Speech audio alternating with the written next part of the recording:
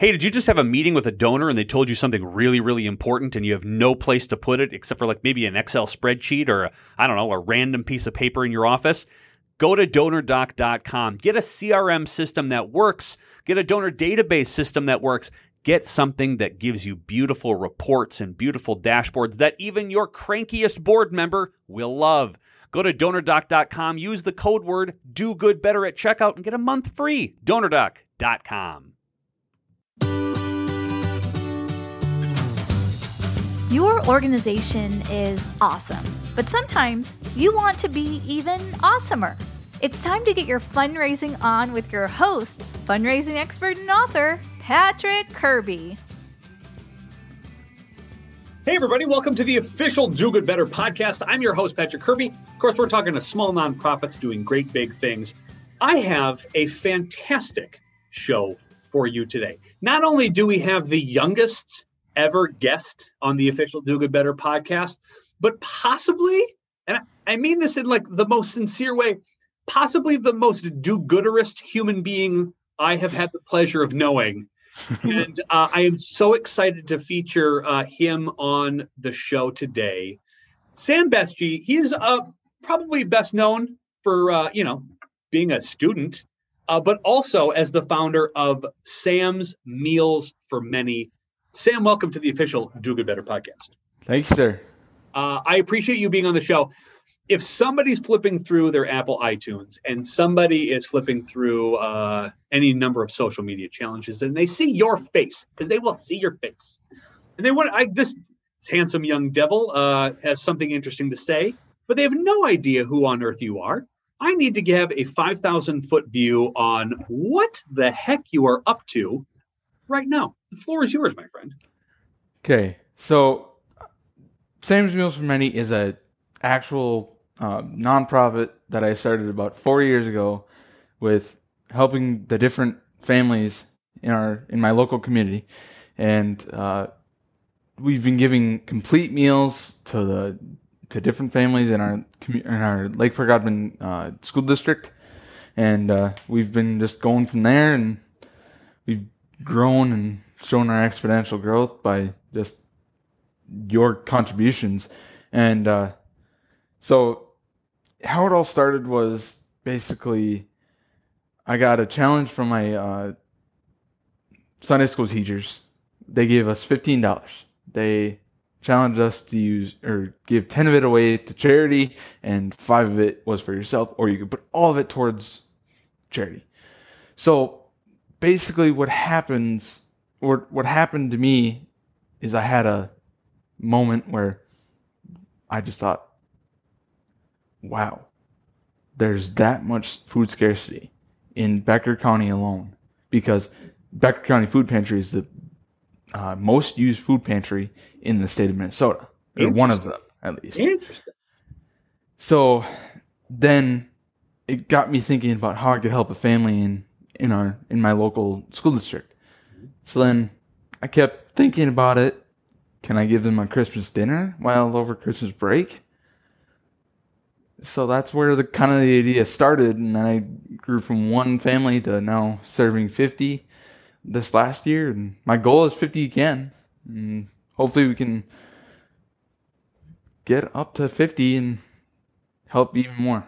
I think we'd go with more. So let's circle back, because I'm very curious. You said 4 years ago. At what age are you 4 years ago that you get $15 to be challenged at your Sunday school for this project? I believe it's 11 years old. Okay, so you're 11 years old when you get this challenge. I just need people to understand this, because this is where this is how I love this story so much. Is that an 11-year-old Patrick Kirby is thinking nothing except for like video games, and I don't even know if I could purchase at that time a Nintendo game. I probably couldn't. Yep. But that's all my brain's thinking about. This young man at 11 years old thinks, how can I give all this away, and how can I buy somebody a family? And then has the audacity to think, all right, 1's great, 20's better, 50's fantastic, and then let's go north of that. So how do you go? So year 1, you give 1 away. How do you grow from 1 to what was the next year? At the 12, next year, I just want to let the listening audience know, at the age of 12, decides to go from one meal to then how many? To 11. 11. So 11 with 43 people served. 43 people served. 43 people. Unbelievable. So it's, again, what we talk about on the podcast a lot, Sam, is that we talk with a lot of nonprofits who have this scarcity mindset, who they think like, well, $10 and $15 doesn't matter much, and nobody really has the need or they want to give to me at this low level. What you're talking about is massive impact with very little funds. And I think that is such a remarkable thing from a remarkable young man, is to have that mindset out of the gate. So you take 11 dinners, feed 43 people. Year 3, where do you go? Go from 11 Year to 1. 3, we did 29 families with 136 people served. So now we're 3 timesing everything. So we double it. We 10 times it year 1. We then double it, triple it year 2. And then year 3. Year 3 was 29, right? Yep. And then this last year, 50 families with a total of 223 people served in our local community. That's with multiple meals, which is, we gave them about 5 to 6 real good meals, like big family dinners. Yeah. What's the process where you started soliciting? I think a lot of our nonprofit groups who are very terrified of asking for money are going to be looking to you for your brain power here, because I think everybody's very scared about the answer of no. Were there any individuals who said no to you while you asked for either donations or monetary gifts for this project over the years? That's a hard question. Love it. I've very challenging questions on the official Do Good Better podcast. Exactly. I really have had the luck of my church community that they've just supported me and gotten behind me the entire way. Maybe last year was the first year where I started asking businesses a lot more than this coming year. Yep. I if they weren't available to talk, then I just left a letter, and I really didn't have much to. I never really directly got told no. Yeah. So again, this is a really interesting lesson for those who are listening as well.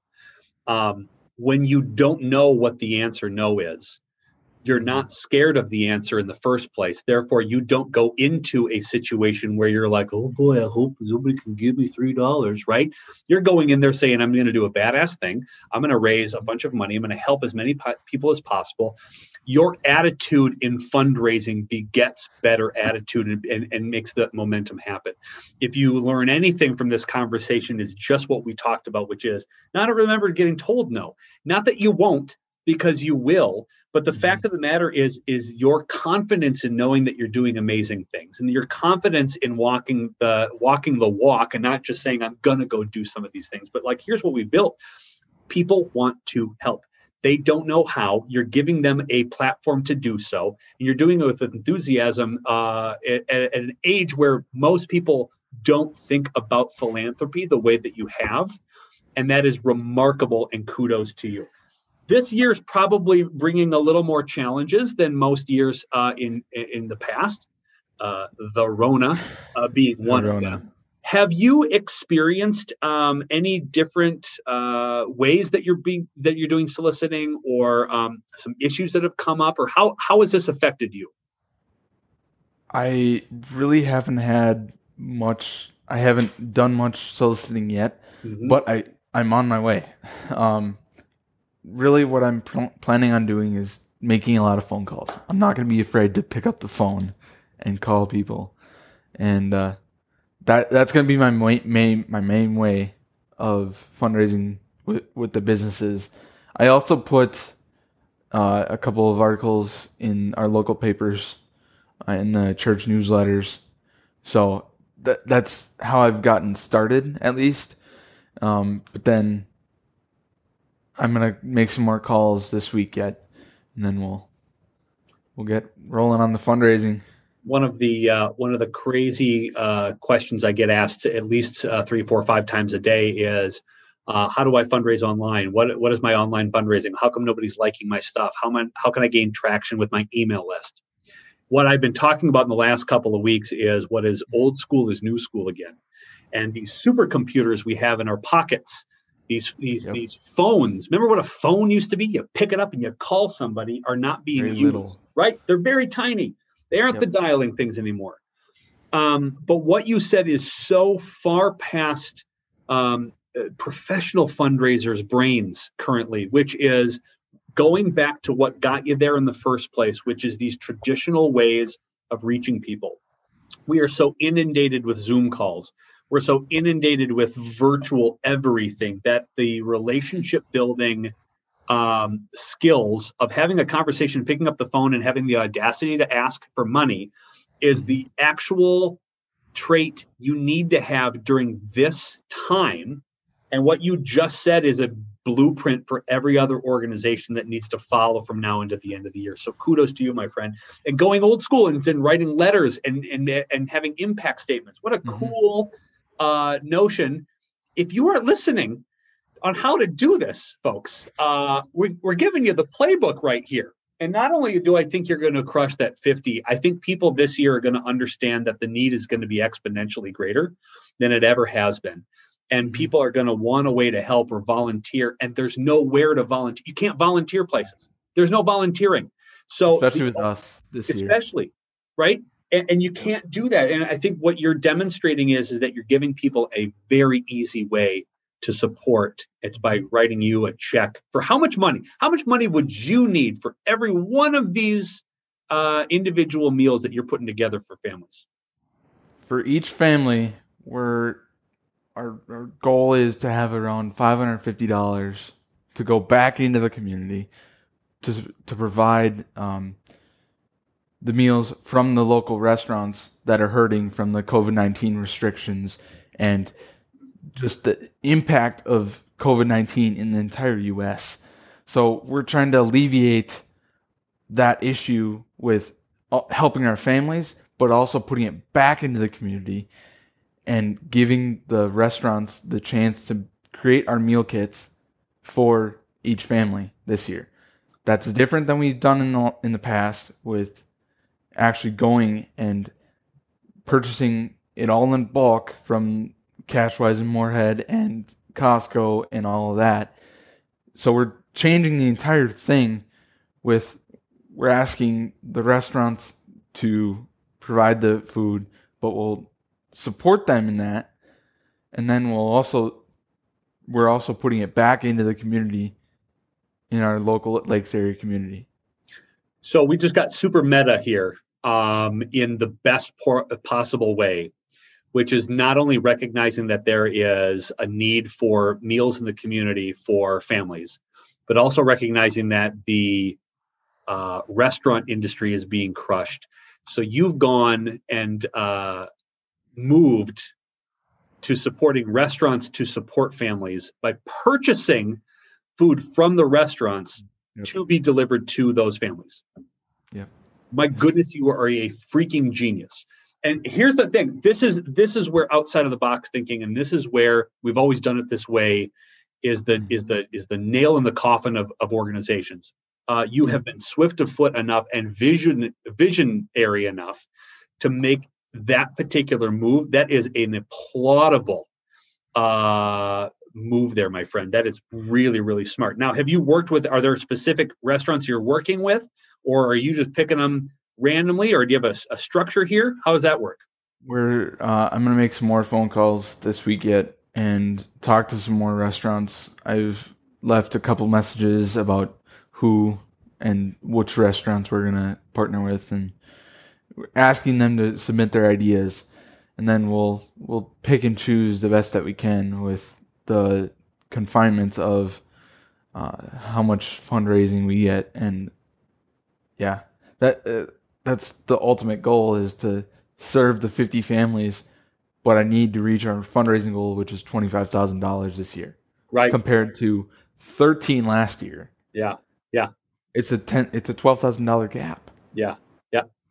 And so let's walk through some of your plans to make that gap up. A lot of nonprofits are probably looking and staring down the barrel of a financial gap between A and B, and they're looking at their own ways of trying to figure that out too. So let's work at that together. How are you planning on filling that gap from 13 to 25 grand in order to provide some of these meals for families across the region?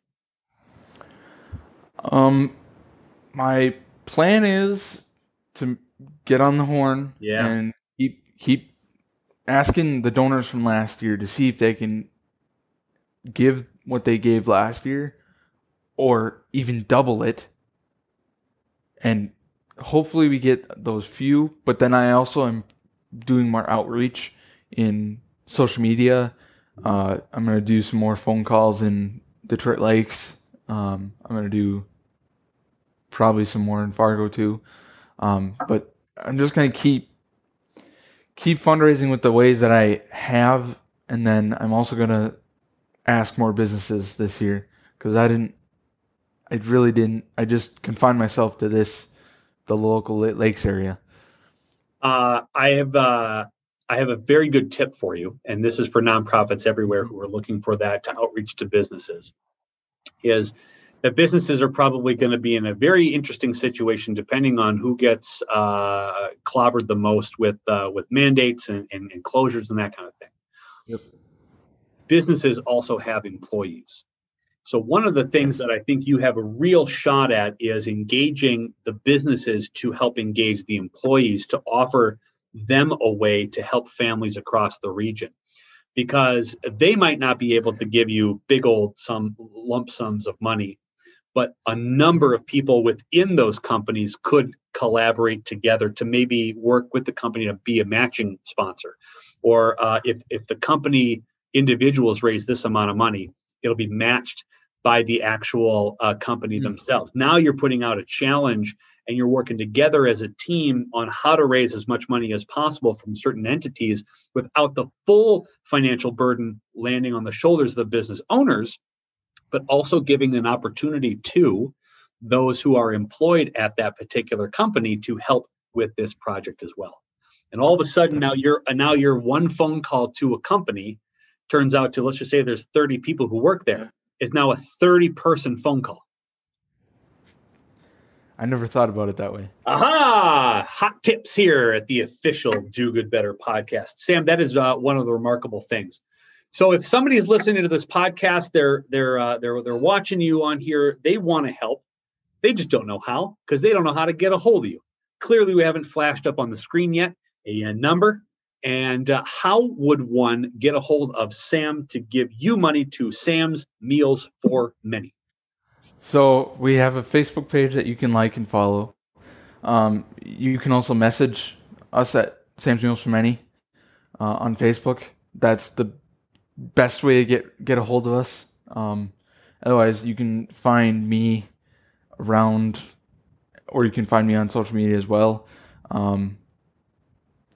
If you want to email or if you want to donate, you can go to our GoFundMe link, which is on our Facebook page, and then I will also. Yeah.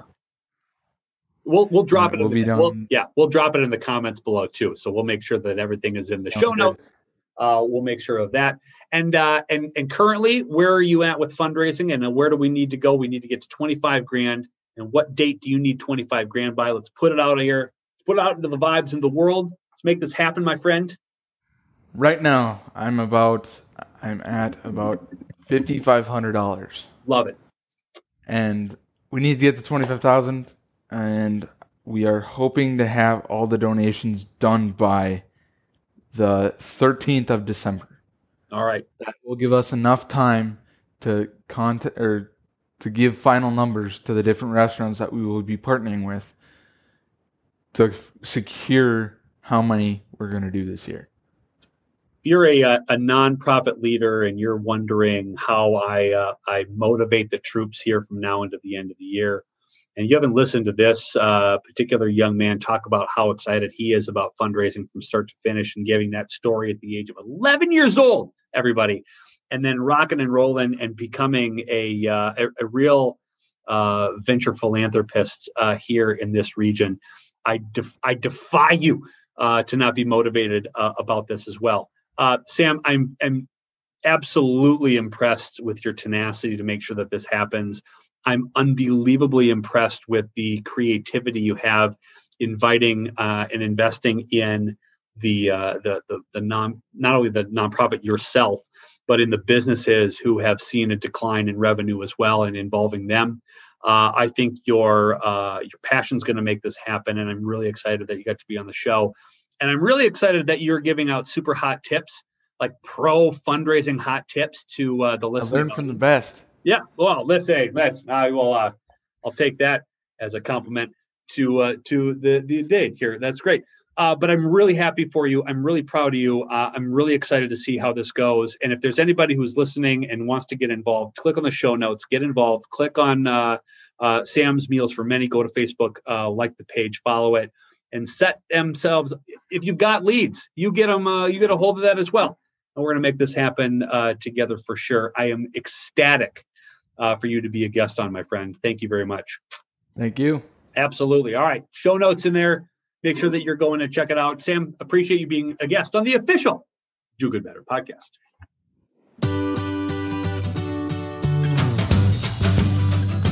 Documenting donor information is the most important thing you can do as a fundraiser, as a nonprofit organization. And hey, if you don't know where to start and try to figure out where and what system to get, go to DonorDoc.com. DonorDoc is the CRM system, the donor database system. It has wonderful reporting. It has easy-to-use dashboards.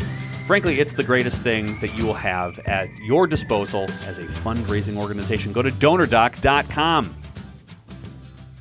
There are countless videos, books, articles, and folks out there with suggestions on how to raise more money. Of course, that's a major problem. Too much information. Do Good University has an online library of lectures, courses, and trainings that concentrate on one thing: making fundraising simple. Come join other like-minded do-gooders who are looking to unclutter their fundraising life. Enroll at Do Good University today at dogoodbetterconsulting.com.